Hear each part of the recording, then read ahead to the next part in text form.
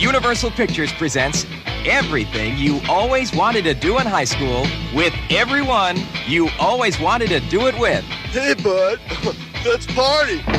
They're the students of Ridgemont High.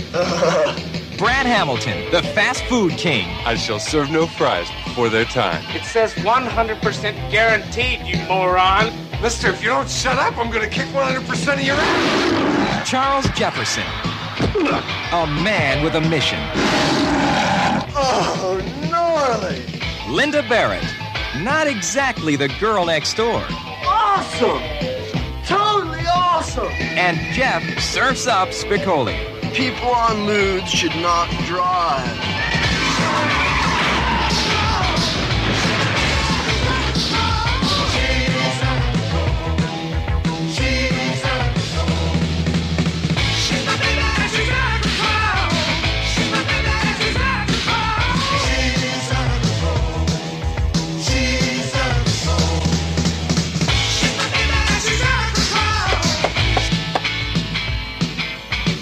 That was my skull.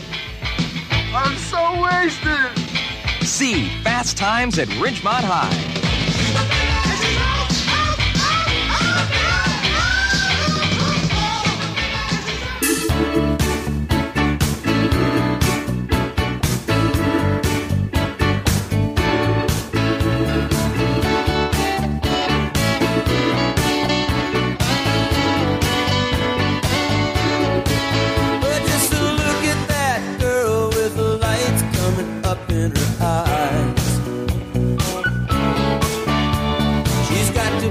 Somebody's baby.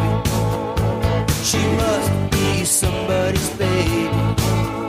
All the guys on the corner stand back and let her walk on by. She's got to be somebody's baby. She must be somebody's baby. She's got to be somebody's baby. She's so fine. She's probably somebody's only light, gonna shine tonight. Yeah. Welcome to the show. This is the one we've been waiting for. This is the episode with Amy Heckerling. We've been waiting a long time for this, and it's no exception. We are talking about the director of Fast Times at Ridgemont High, the writer of Clueless, and the director of European Vacation, the director of Look Who's Talking, and a bunch of other stuff, which is quite fascinating, again, for multiple reasons, which we will all talk about today. And she is a terrific person, and I cannot believe she was kind enough to grant us with a conversation today. It's really terrific. I can't even believe she's on. So let's get started and bring her in, ladies and gentlemen. The one we've been waiting for, the Night Fly, for 2 years. Amy Heckerling.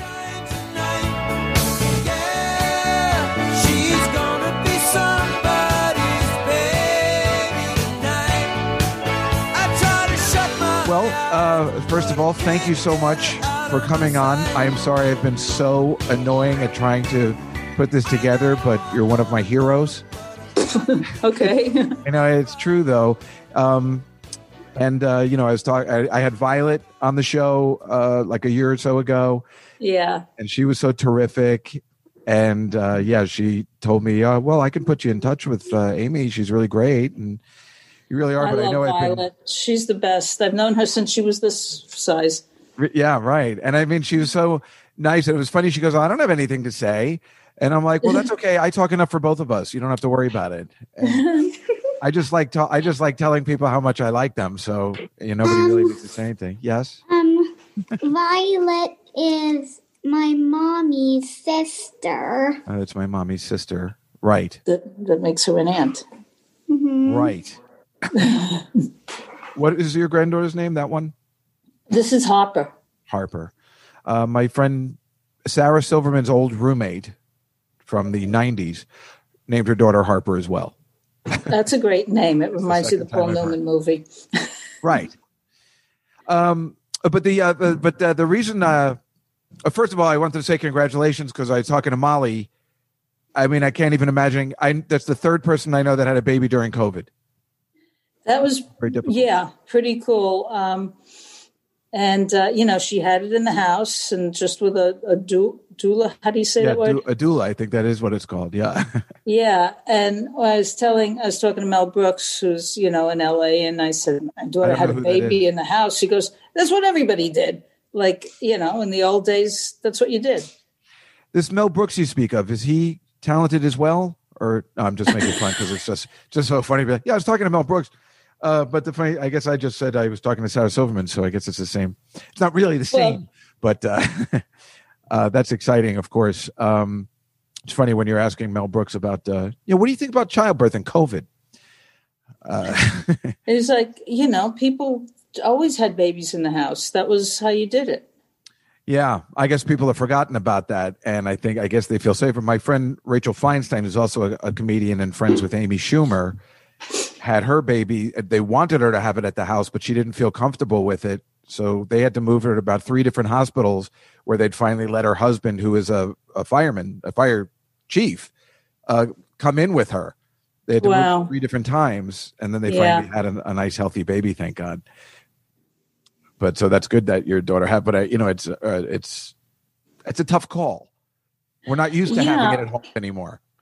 No. And also, but there was a whole, reemergence of the whole, having babies more naturally than in hospitals and all that sort of stuff. So it wasn't like it came out of nowhere. People have been doing this for a while. They've experienced, midwives.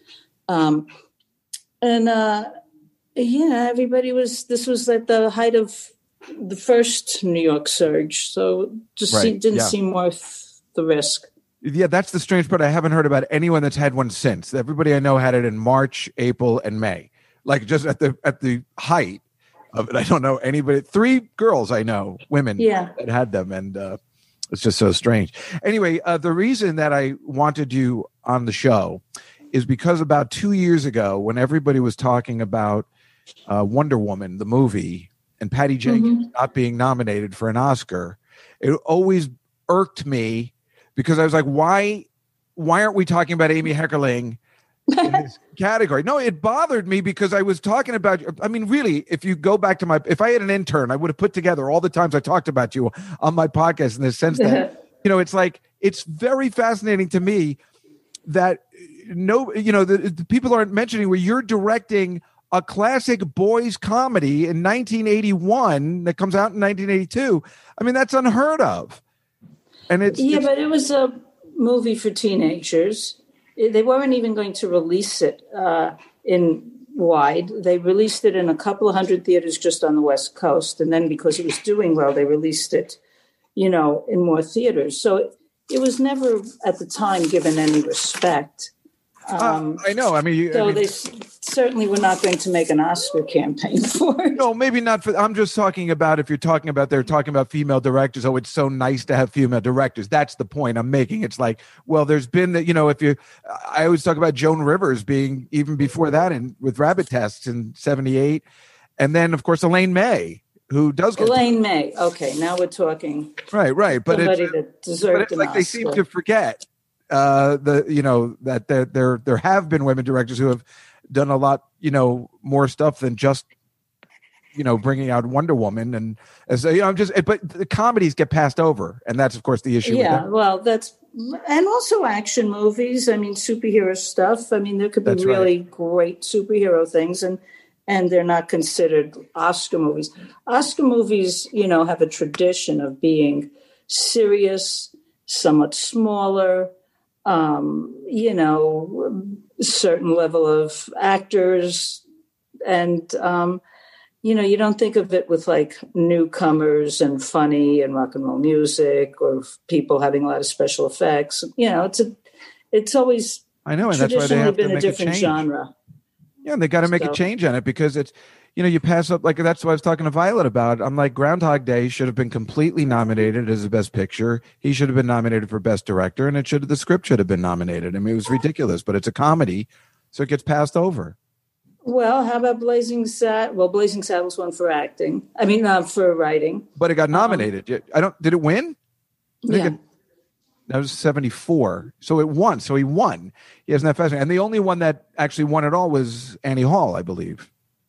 Woody Allen has won, yeah, and but those were the exceptions rather than the rule. I mean, for the most part, I know. They say when you do comedy, you sit at the children's table, and that's more fun than being with boring adults. Look, she's got the hilarious gag glasses. Yeah. Yeah. I have a pair of those in my kitchen. That's her granddaughter putting on a big pair of glasses, like little Jimmy Durante glasses. Yeah.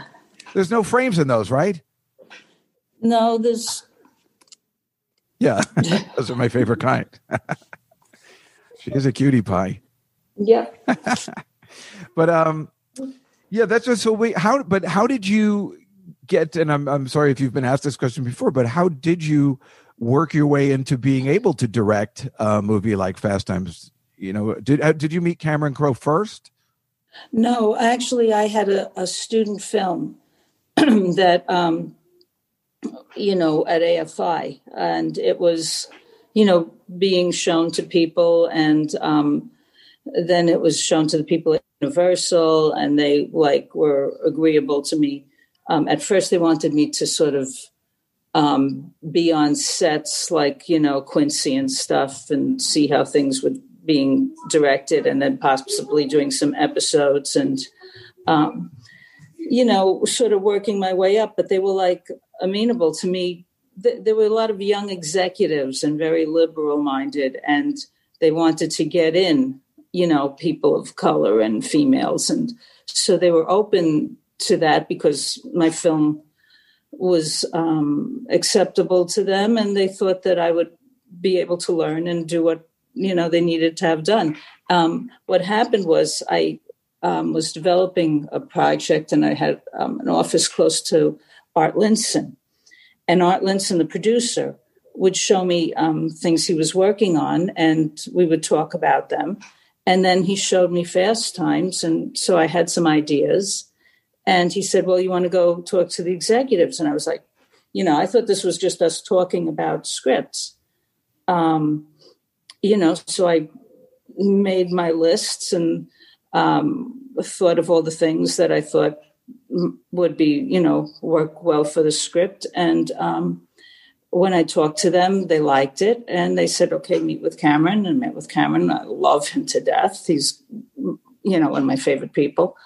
And so it happened that way. I was first being they were going to groom me and, work my way up. But it was Art Linson, really. That's fascinating. Like you said, even that they were liberal minded and they were thinking about bringing in people of color but you're talking about 1980, 81, it sounds like something you could be talking about today, because it's just so strange that it was that. It's been a very slow process. Yes, clearly. But isn't that, and I will say, again, she is my best friend, but Sarah Silverman and I, we watched, not only did we see Clueless together in the movies the first time, with our other friend Heidi, we remember because we couldn't believe how much we enjoyed it. We didn't expect to enjoy it so fully. Now it's my favorite movie of all time, but I'll get to that later. Oh my God! But it is. I know it's weird especially for a boy who's not gay. It goes Clueless, then The Godfather. But for me, I know. But no, I love when people say you did one of my favorite movies, and it's this, and then they'd mention Breakfast Club. Okay, you could love The Breakfast Club, but I was going, Clueless and The Bicycle Thief, and they got no. Well, you don't seem to understand how the mark you've made on a lot of people. I think you're very modest, but it really is. It really is. It is my favorite movie. And I mean, I think I was just asked that recently. And when you go through favorite movies a lot, if I had my top 5 favorite movies, sometimes they change over time. Yeah. It's weird that one never did.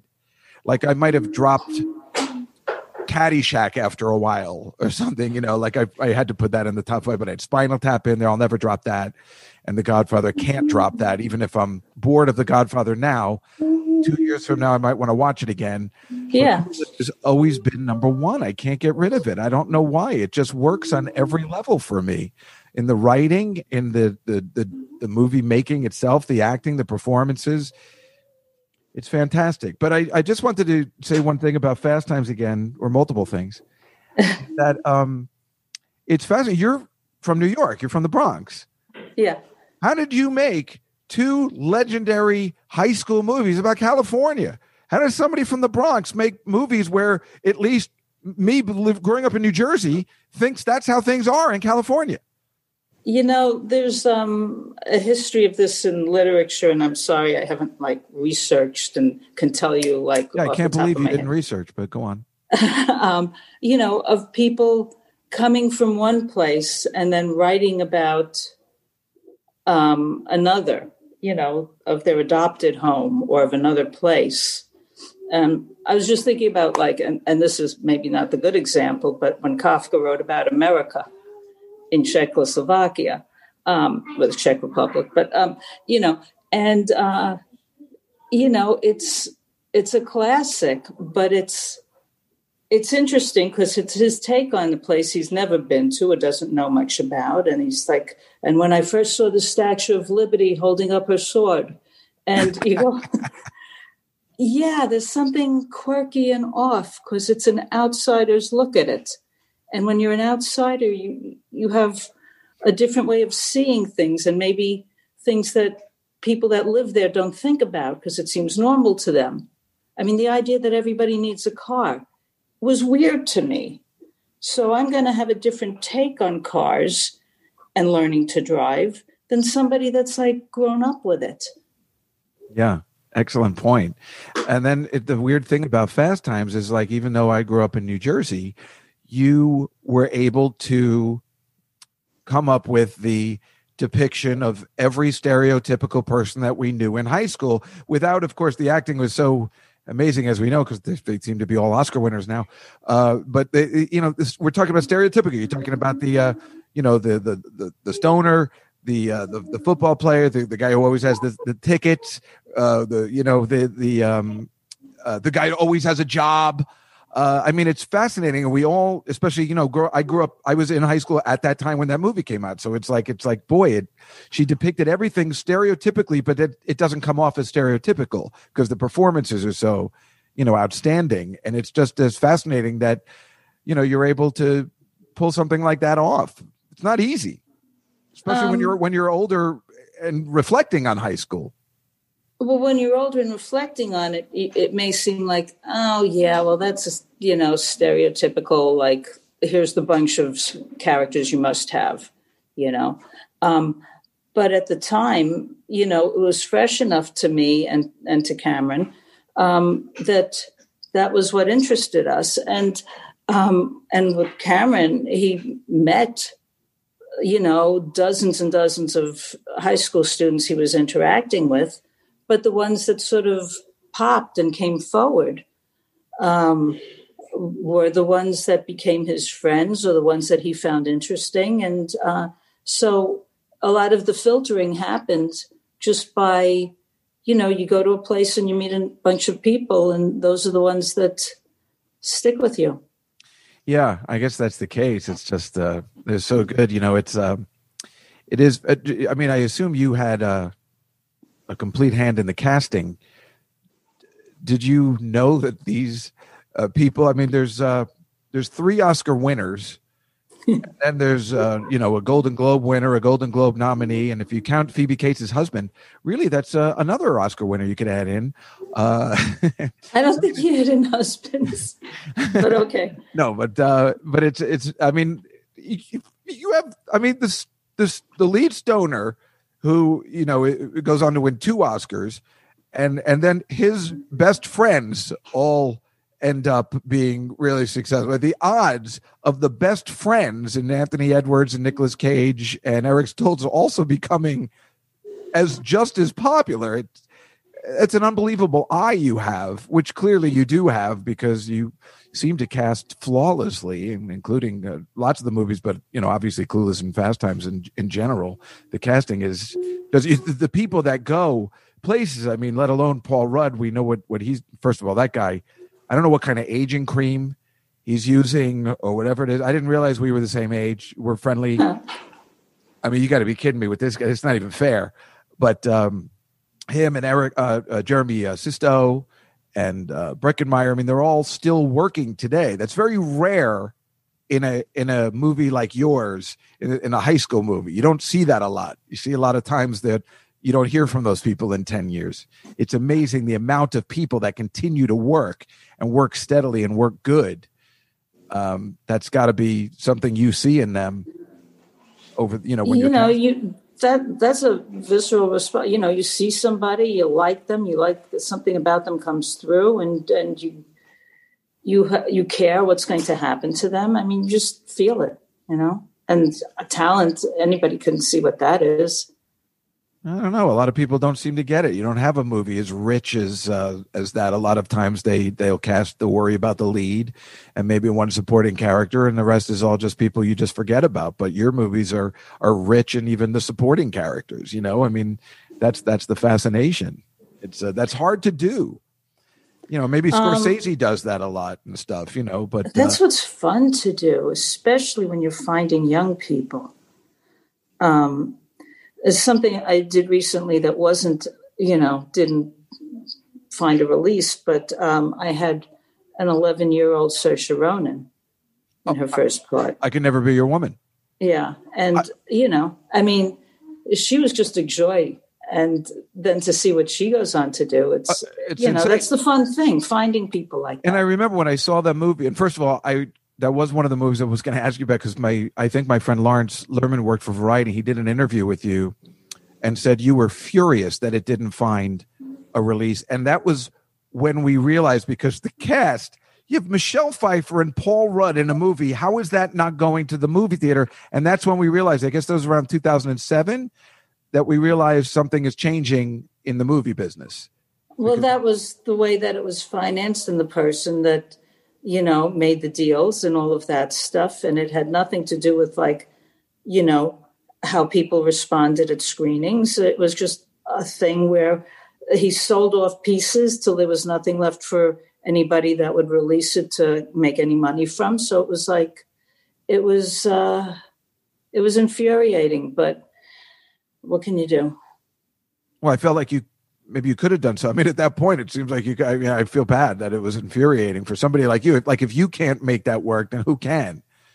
I was busy doing the things on it that I do, Right. I guess. But that was a really fun movie. I liked it a lot. And I love, what I really like that you do that, we all like, and a lot of people, is that, I like that you use the same actors a lot. I love that you will continue to use people you've worked with before. I always like that a lot with directors. It makes me happy because it makes it obvious seem they're nice to work with, because it seems like, why would you want to work with somebody unless it's like, I mean, I don't know what Sean Penn is like, but I mean, he seems difficult, but it's like a guy you'd probably work with because he's, what an unbelievable actor. You take a chance. But there has to be other people that you're just working with because I'm like, I like this person and they're a pleasure to work with. And I love seeing that. And that's why I was glad you had a lot of the coolest cast in I Could Never Be Your Woman or even Vamps, where you really use Wallace Shawn. Obviously, well, who doesn't want to use that guy? I mean, any place, any character, I will always want to use Wallace Shawn. He's in the new Woody Allen movie. Yeah. Rifkin's Festival, I believe it's called, right? Wait, not the one with the rainy day in New York. The rainy day in New York. He is not in that one. That's Timothée Chalamet. I saw that one. Did you see that? Wait, isn't there a scene where there's a family dinner with all these intellectuals at the dinner table? Isn't he one of the people? Or am I thinking of a different movie? I can't think. Now I wonder if he was in that movie. I don't know. If he was, it was a very small part. But it doesn't ring a bell, but I know he's the lead in the brand new one that was just released. Yeah. Released at all. Rifkin's Festival, it's called. And the reason I know is because I was talking to Louis C.K. and he emails Woody Allen like once a year or something. And he goes, things are so bad now I have to use Wallace Shawn as my romantic lead. To be safe. I don't want any trouble. Well, Wally you're never going to find any bad stuff about Wally anywhere. Yeah, that's what it seems. People really, really like him a lot. And he was so well used, and he's so wonderful and Clueless, obviously. But it's just great when you reuse the folks that you like. Even in Loser, I was so happy to see Brian Backer, who you don't see very often. It was just so great. When you're like, oh, what happened to that? Well, here he is. He's in. She gave him another chance. He's great. Things work out differently for different people, but it has nothing to do with their talent. Well, I'll tell you something. Talking about that, think about this. I auditioned for the Floating Light Bulb in 1981, which means if I had gotten that part, my whole trajectory might have been different. Because I assume that's where you found him, or was he? I didn't see it, but everybody knew of him from that. Yeah, and then he, when we went to New York, he read, and it was like, that's it. Right. We got him. It's funny when I auditioned for that play because my theater teacher in high school said, "Listen, I have an audition for you. I was just reading backstage. It's for Woody Allen," and we were all in on that. But he goes, "It's like 16 Jewish." Big nosed, and I'm like, why are you looking at me? And it was like a no-brainer that I had to go audition. But then when I saw the play, I was like, I never could have done that performance. I wish I had seen it. It was phenomenal, and like playing a little slow, which I don't think I could have done at that time. Being a 16-year-old, you really got to bring your acting chops for that one. Then, so but it's funny because it could have, how weird. But sometimes I see him on the street in my neighborhood, just walking around. Oh, you do? I used to. I feel like his mother used to live in this neighborhood or something. I see him because I don't see him that much anymore. I was just thinking I could call him. But after the movie came out, and I was in New York, and we were walking around downtown and like the village, and this guy comes up to him, going, "Oh my God, you were so brilliant in the Floating Light Bulb, and it's just a shame you got to do garbage like Fast Times now." Who would say that? And he's like, and I'm ready to bust the gut. But meanwhile, the Floating Light Bulb, I believe, if I remember, it was B. Arthur and Jack Weston. I think. How cool is that? Yeah, pretty cool. Yeah, that was pretty. Also, with Fast Times, I wanted to ask you something about the soundtrack. I recently found out you were not pleased with the soundtrack. You wanted to. I didn't know this. I thought it was all you're doing. Like, it was so weird because when I break it down, it's all the. Even though the Eagles had broken up, it's all the Eagles. It's like every one of their solo. It's Don Henley. It's Timothy B. Schmidt. It's Joe Walsh. It even have Life in the Fast Lane by the. It's just like. But that you had nothing. You wanted the Go-Go's. You wanted Oingo Boingo. You wanted to pull more like what John Hughes was doing later on. Later, yeah. Well, that would have changed that would have worked completely. But that would have been brilliant because it would have been, like foreshadowing the music that we were going to like later. It would have put it. All right. Here's what happened. When Art Linson and the studio guys told me I could do this movie, I could do this feature movie with a script that I really liked, and but they had made movies with Irving Azoff, the record producer, and all of the records had made more money than the movies, I think. So they said, "Look, the deal is there's going to be a record. It's going to be Irving's artists, and you're not going to be happy. So do you want to make this movie and not be happy?" And, I wanted to make a movie. So it's like, okay. When it got down to it, they would send me the songs and say, "Here's the song by Don Henley." And I'd go, "Who's that?" And they'd go, "It was one of the Eagles." Now, okay, people are going to hate me for this stuff. "Here's a song by, Timothy something." I go, "Who's that one?" And they go, "It's one of the Eagles." I'm going, You're like, "What's with you and the Eagles?" Eagles? Yeah. I never listened to the Eagles. I like the Ramones. Me too. I'm like an old punk. So I kept getting these songs. It's like, this song put in here, this song put in there, this song find a place.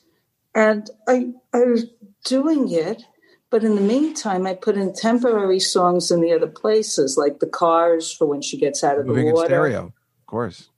And the Go-Go's for the beginning. We got and, all these things that I'm doing a podcast, sorry. Playing golf? So I put in the songs that I liked in other places. In fact, the Criterion is making a version of Fast Times to come out now. And they wanted to know what the original songs I wanted were. Now, a lot of them, it looks like the people, there's choices in there were my choices. They weren't. They were just choices I was told to put in and given. So I never even picked other stuff. And other places, I had stuff I liked that I knew would have to be taken out. So one of those places was when Judge is washing the car. Raised on the Radio? That was the one they used, right? You used Raised on the Radio. Yeah. I was not a fan of that song. They may all be lovely people. I just figured that was a good place to feature a song that people knew and liked. So I had Highway to Hell. That would have been perfect. And so then they replaced it. And it, without me putting it in. So it doesn't even cut. Like he's doing something really fast and this music is doing something else. Things like that. And I think I had some sort of Crystal's Ronettes Christmassy song. And then they took it out and put in something from their library that was kind of a slow Christmas song over the Christmas montage. And things like they did without me, which the DGA wouldn't allow now. But at that time, things were in flux and there were a lot of strikes because people didn't know how much all this like new VHS stuff would be worth. Right. And how much you should be paid for a song. And so things were left in the air. And so they didn't want to take chances with people that could come back at them later and say, oh, yeah, now we should get this amount of money.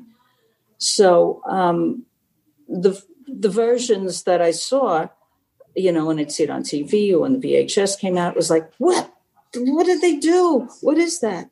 So I was upset. And then at one point, for the very beginning, he wanted me to use Raised in the Radio for the, opening in the mall. Yeah. And we got the beat. And they said, no, we're not, you have to feature this song because it'll be a hit. And I said, this is the beginning of the movie. I need I need something that's from this decade, being the 80s. Yeah. Early 80s too, but yeah. Good and thinking. They were like, no, you have to put in this. And so we were in an agreement and it happened. The head of the studio had to come to the cutting room because we were, Art Linson said it was a bloodbath. And that, I was young and I was like, angry. So, and they were like powerful. And it was like somebody had to mediate between us. So Tom Mount, who was the head of production, came and I showed him what I wanted. And he, was showing the other stuff. And he said, okay, let's get this. We got the beat. Oh, thank you. And then I knew this guy, Danny Elfman. Oh, of course. And I thought, the Oingo Boingo, they were amazing. I love them. And I wanted to use this, he showed me some of the songs he had. And he had this like country western song, Goodbye, Goodbye. I had gone to his place with the guy that played Arnold, who had to take a piss. Yeah.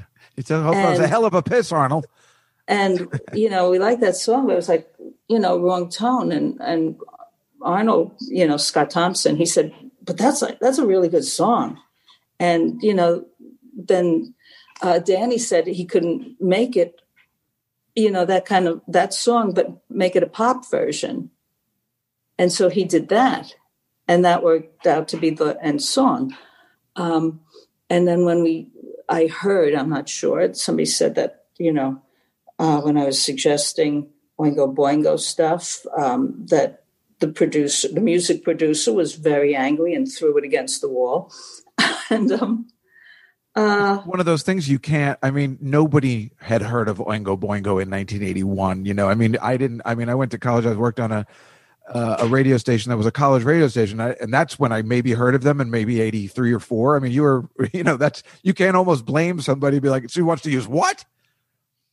But yeah, but then you listen to it, and if you're in the music business, maybe you say, "Hey, these guys have something." Well, of course, that's the thing. You have to trust the director. She knows what's going to fit with the movie. That's or if you listen to good music, that's your job and you like it, or whatever.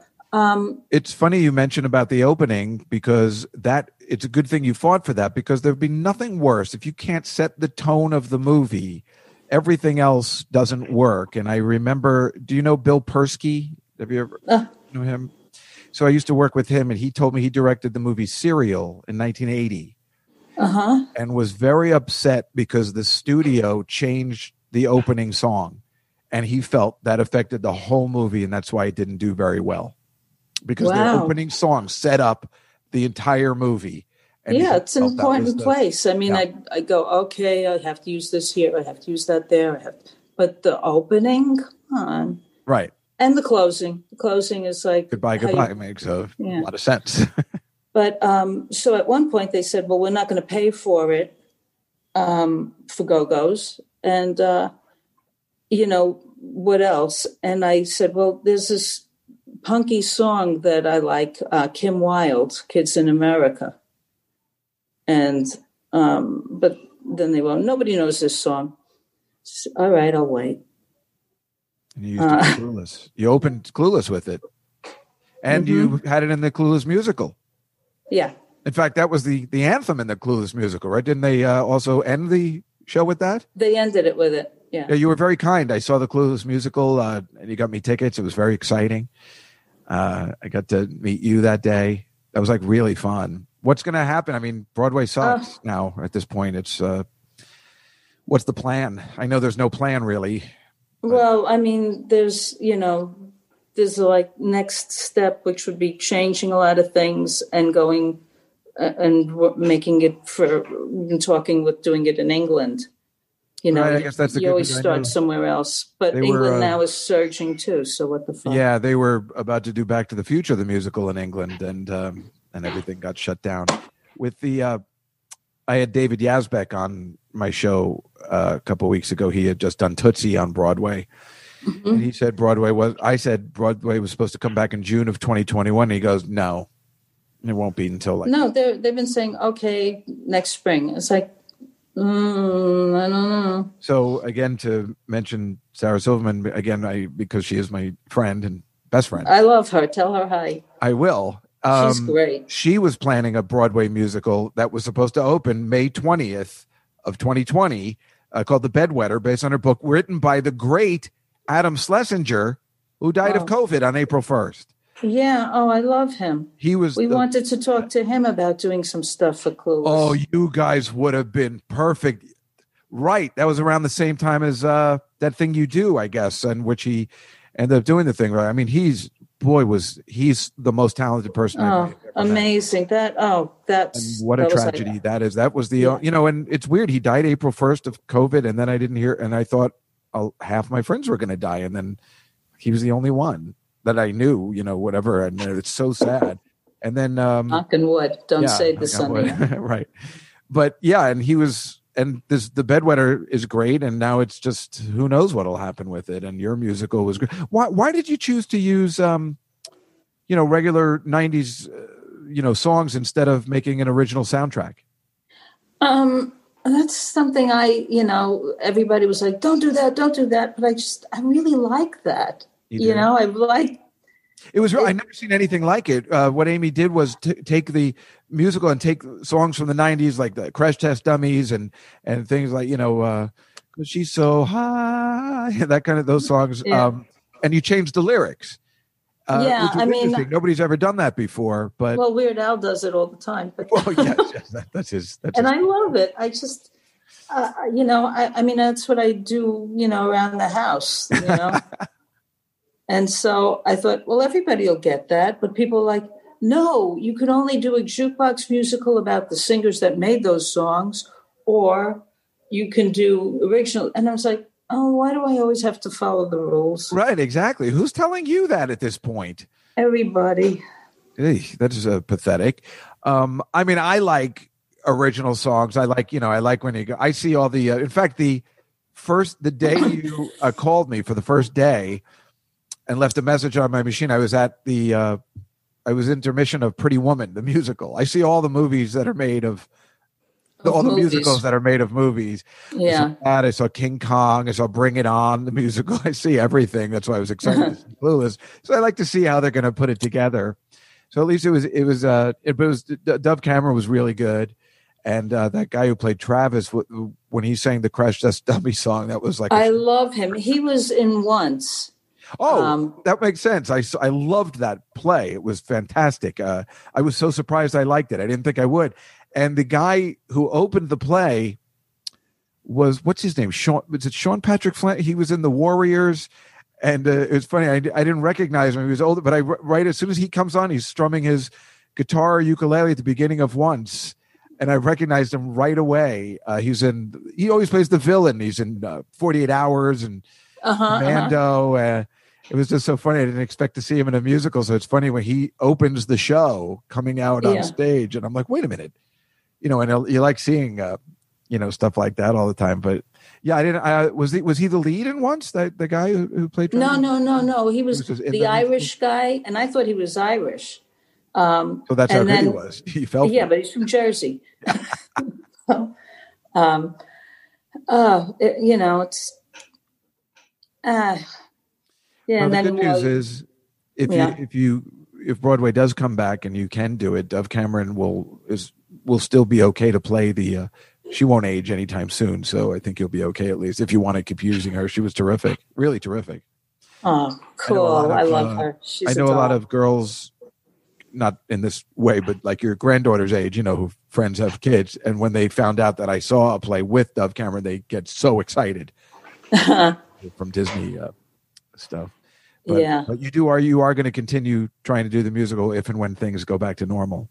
I mean, still trying to, have phoner conversations with looking for, different characters to do different things in it and add some music and, all of that. And so, but, sometimes it just gets like slow, like, just having phone work with people, it doesn't have the, Well, listen, I mean, I wanted you to come down to the Comedy Cellar so that we would talk in person. It's a good, fun way to do a podcast. And then I was going to, I buy you dinner afterwards. I do that for all my podcast guests.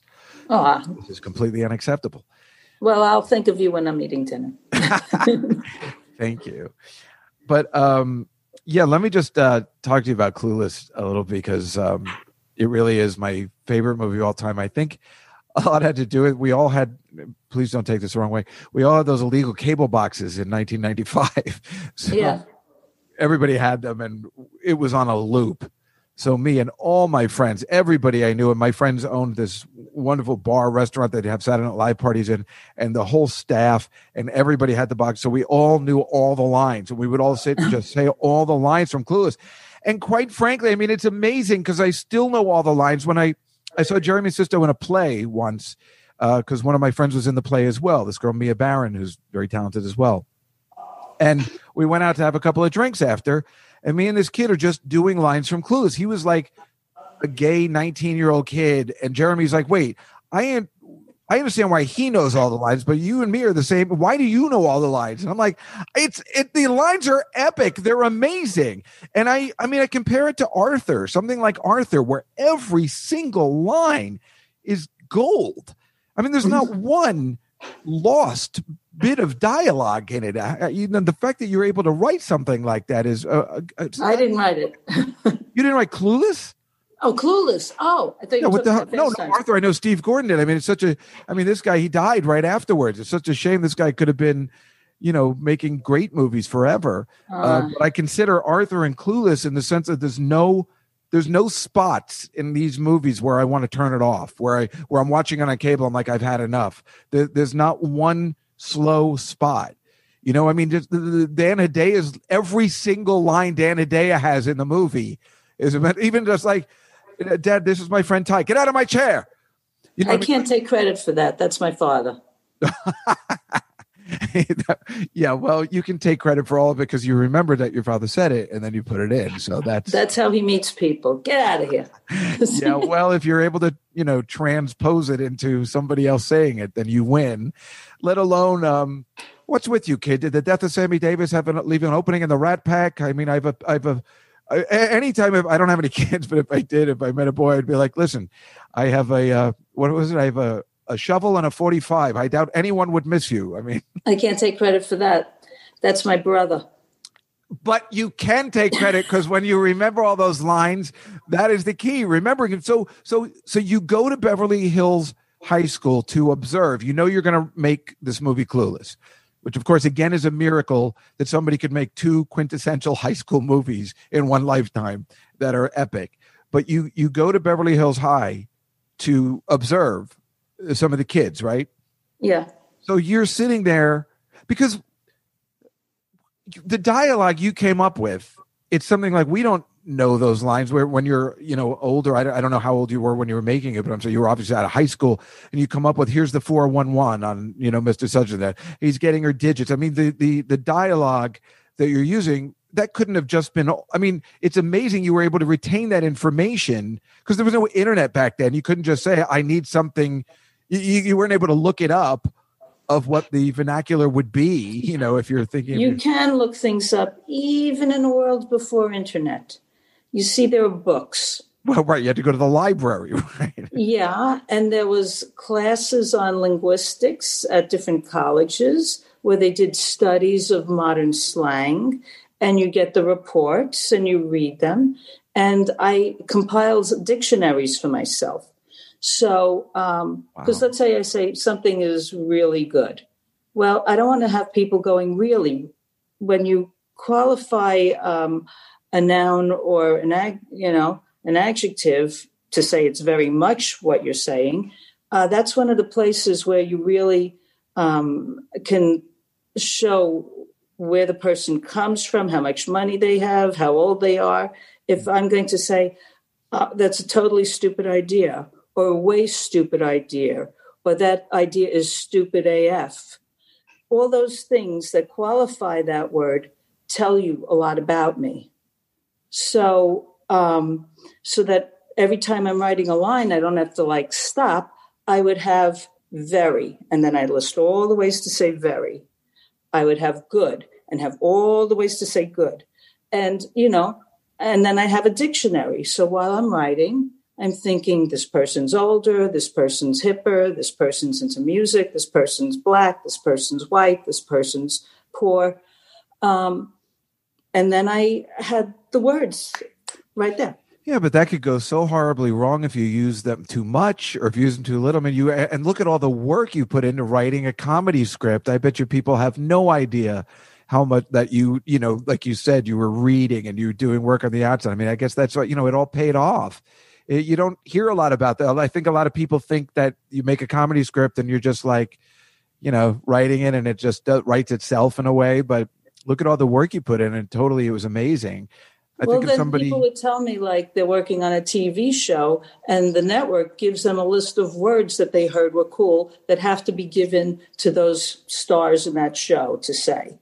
And that, so there's different ways where it comes down to you, where you're being told how it is, where they're looking to exploit something, or somebody mentions, this is an alaya, you can't make me get on the ground, which, means something to me in one way. But then they think, oh, the thing to do in movies now is to mention all the names of the designers. So they're being told how many places they have to put in the names of the products and then they, so you could do it where you're just ripping off other stuff or you're taking the wrong things from it and making it stupid, Yeah.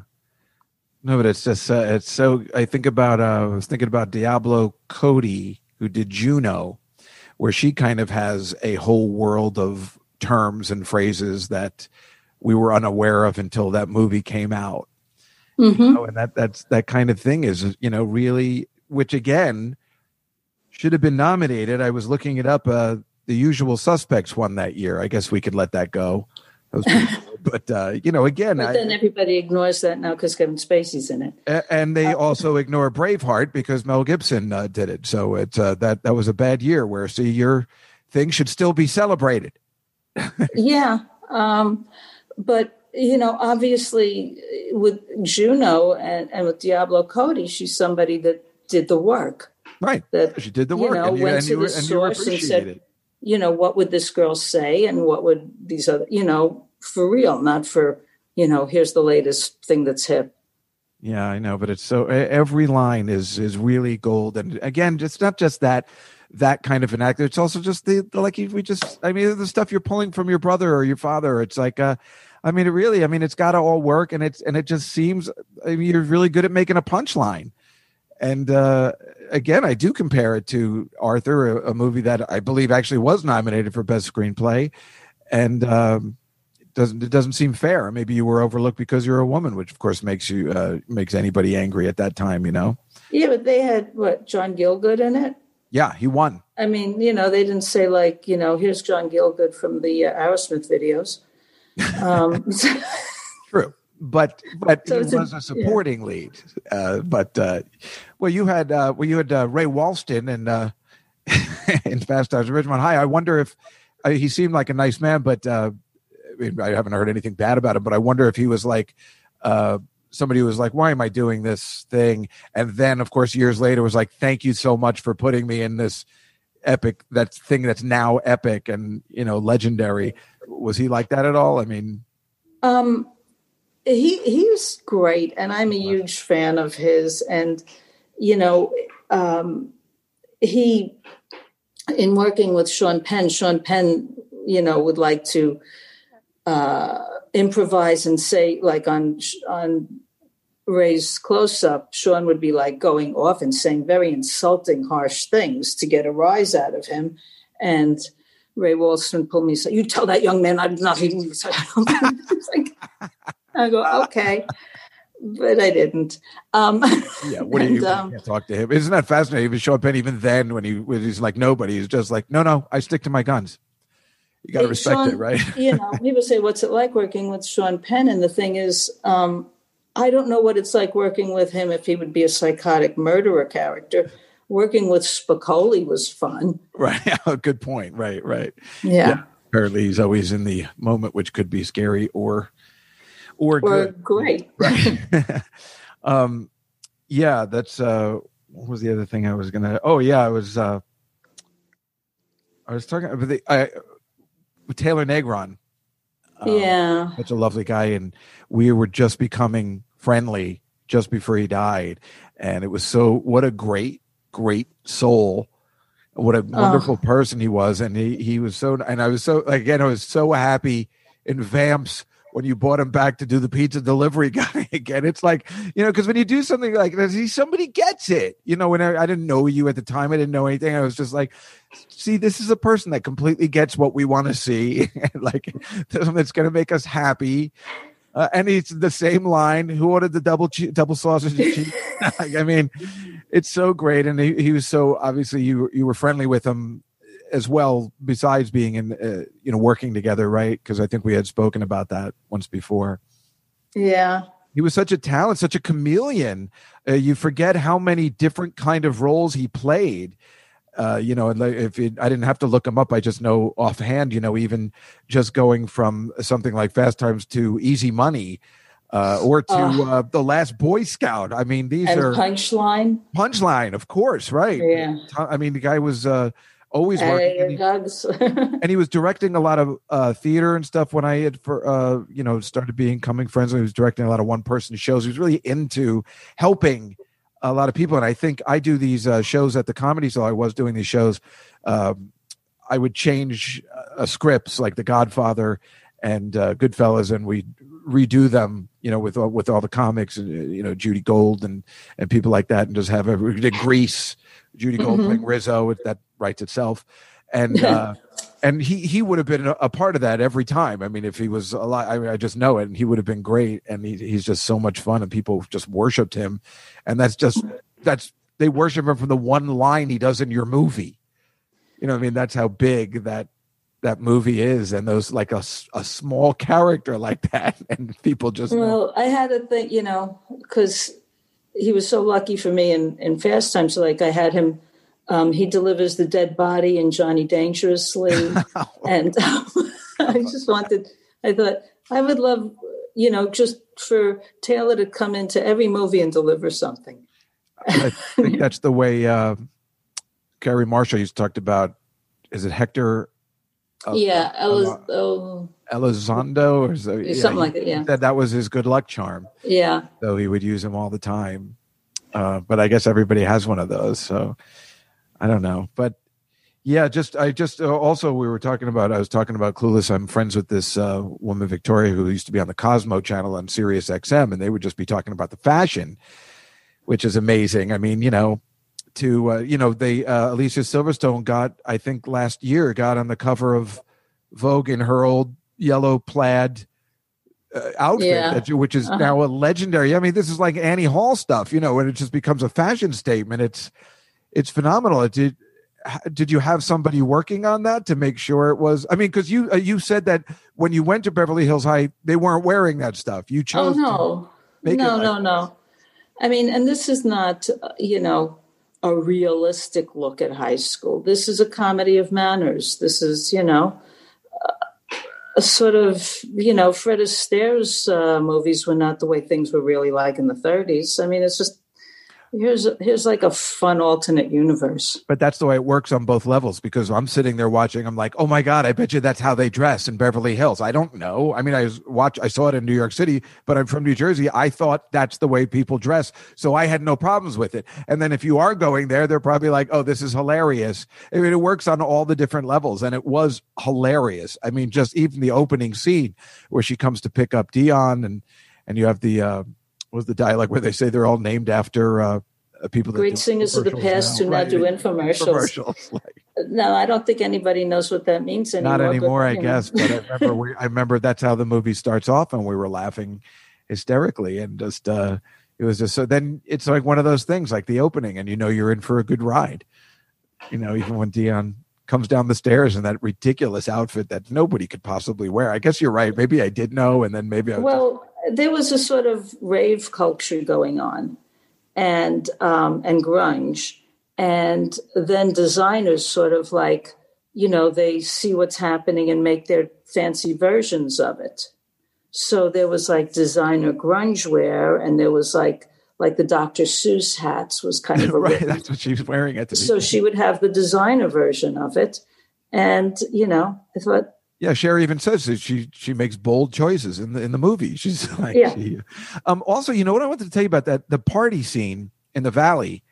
I was watching it the other, I don't know, a month ago or so, and I was thinking to myself, it's fascinating because it's black and white, and there's just as many black people as there are white, and you didn't see that in a lot of movies, even including in the 90s. Let alone in Fast Times when you're depicting, everybody's afraid of the one black guy who goes to school, and you're like, I thought they only flew him in for games.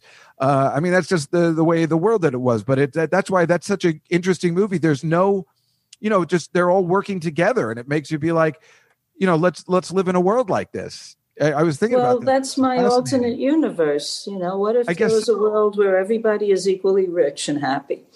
But isn't that wonderful, though? Isn't that a nice message to send out to everybody, where they're, it just works. I think it was very, this is a good question. I didn't think about asking this, but your thought of having her best friend being, of color, was that a tough choice, or was that an easy choice, or was that something you were looking to do, being at Stacey Dash? It's just what I thought I'd do, and it didn't seem like it's just what I wanted.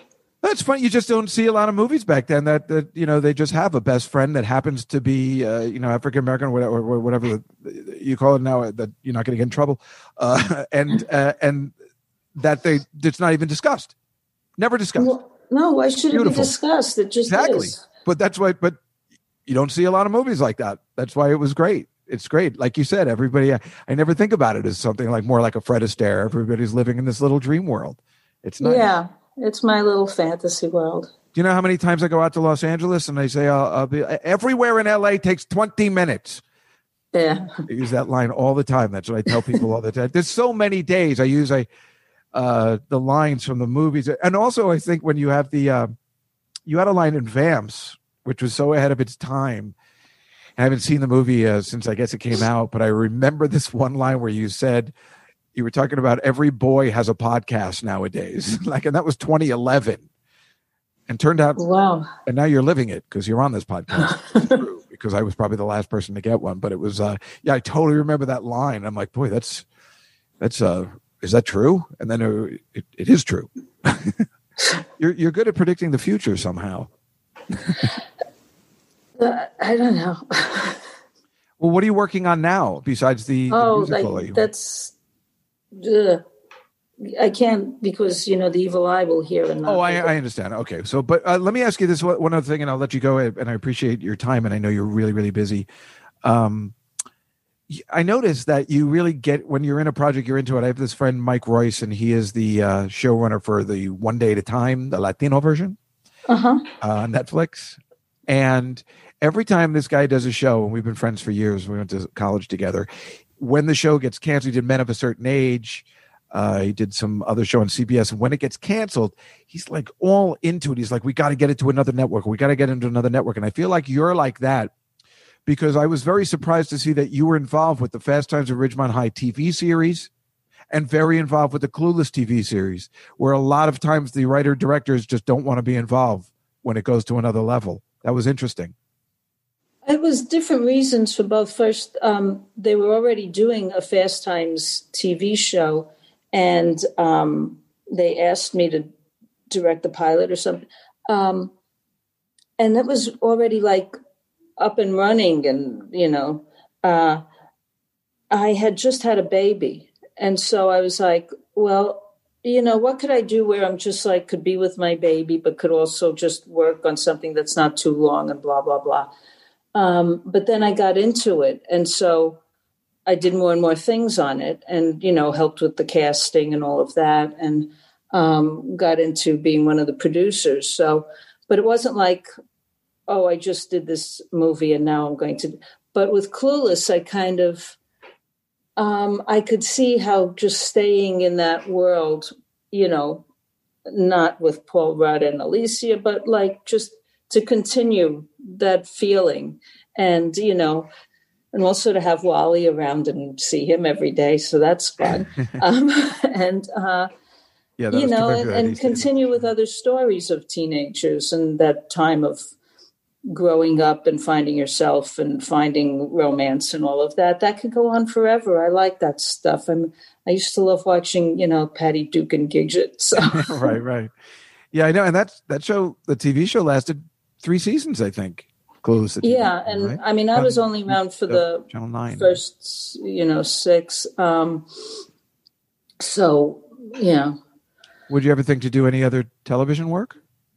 Yeah, sure. I mean, television, you mean like streaming or network or whatever? Yeah, I guess at this point, I guess you would. Why wouldn't you everything do like Netflix or something like that? Everything is streaming. So if you want to call that television, you could watch it on a computer or a television or whatever. Well, you were talking about the Criterion. You were talking about the Criterion collection of films, right? That they have all the classics. I think HBO Max now has a lot of their collection. And you're talking about Criterion taking on Fast Times? I mean, right now, the highest of honor I have to do is like they want to throw in also my student films and find, my original cut of, Judged with Highway to Hell. And so really? like now that would be helping something them else. Find this stuff. And, I have to like call people that are staying at my house and go, could you look around and see if you see this 35 millimeter reel that's like in my closet somewhere? Wow. Oh boy, that would be really exciting. That comes out. That's the kind of stuff everybody's looking for now. Everybody's looking for something to watch. We're all home. Oh, well, if you're looking for something to watch, I've been making people watch this on the Criterion Collection, the Scorsese stuff. They have his student films. Have I seen that? Oh, no, it was Brian De Palma's I was looking at. I No, think. watch Scorsese's student film. Oh, it's not just you, Murray. Oh, great.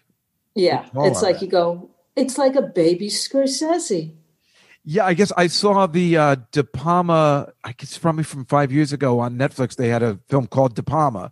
And it's just him talking, but it all goes back to his student films as well, with Robert De Niro in them, which is unbelievable. Yeah.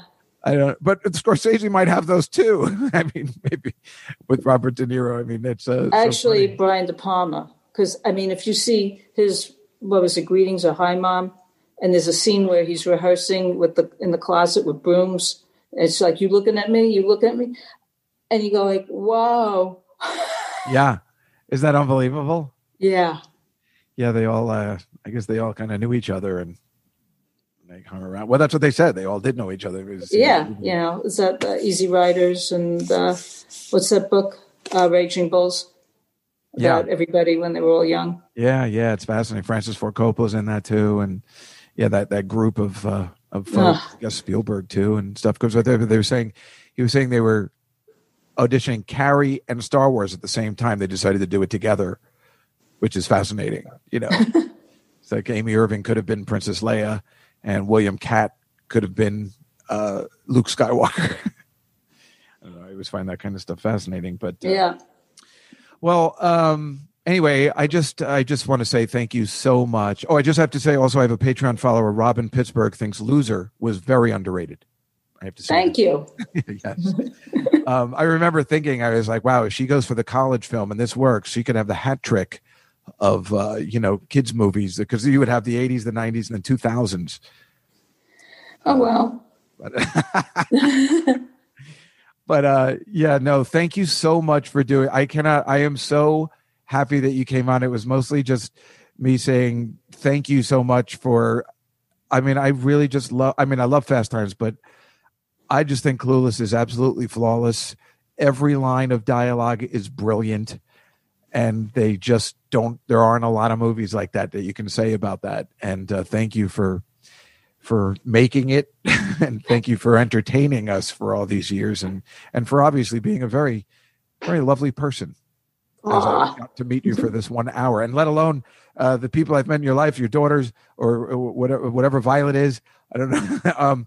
Very nice people. Oh, so they're the best. You must be doing. I love Violet. Really good. Molly's amazing. So yeah. You must be doing something very good. Your granddaughter seems very nice. I mean, just wasn't bothering you the whole time. Just, that's hard, because they're all bored and they're like, what are you doing? What are you doing now? Well, that's usually her time. It's like after I take care of my mother and breakfast and that and clean, and then it's her time. And then now I'm making dinners. And so, it's. Look at you, just a regular Joe. Well, we're all in our little bubbles here. So, yeah, I guess so. Well, anyway, it was very nice to meet you, and thank you so much. Great to meet you. Great podcast. Thank you.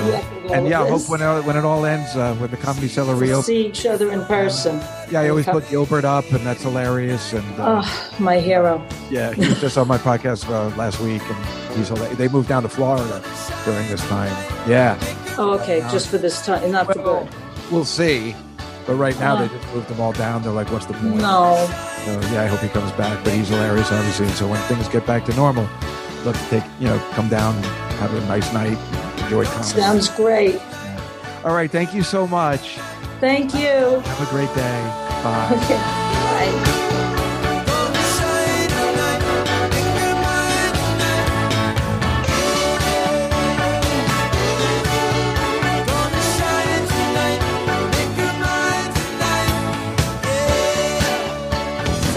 Okay, like right now, for example, the Haitians need to come to America.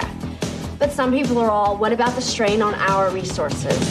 But it's like when I had this garden party for my father's birthday, right? people came that, like, did not RSVP. So I was, like, totally bugging. I had to haul ass to the kitchen, squish in extra place settings, and, like, people were on mismatched chairs and all. But by the end of the day, it was like, the more, the merrier. And so, if the government could just get to the kitchen, rearrange some things, we could certainly party with the Haitians. Wow. You guys talk like grown-ups. Oh, well, this is a really good school. Mr. Hall was way harsh. He gave me a C minus. Well, he gave me a C, which drags down my entire average. Hello? There was a stop sign? I totally paused. You try driving in platforms. Oh, should I write them a note? Ew! Get off of me! As if! Cher's got attitude about high school boys. It's a personal choice every woman has got to make for themselves. Cher is saving herself for Luke Perry. Cher, you're a virgin? I mean, I'm not prude. I'm just highly selective. I mean, you see how picky I am about my shoes, and they only go on my feet. Nice stems. Thanks. What the hell is that? A dress. Says who? Calvin Klein. What are you doing? Yo, you getting on the freeway! Get out of the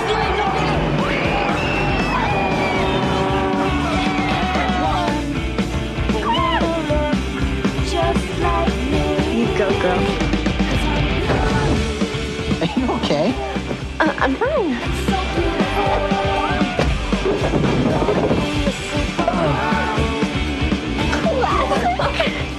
Whatever. Did I miss something? This big hair back?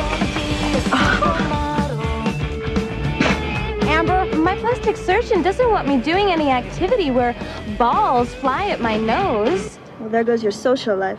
I'm gonna be a supermodel.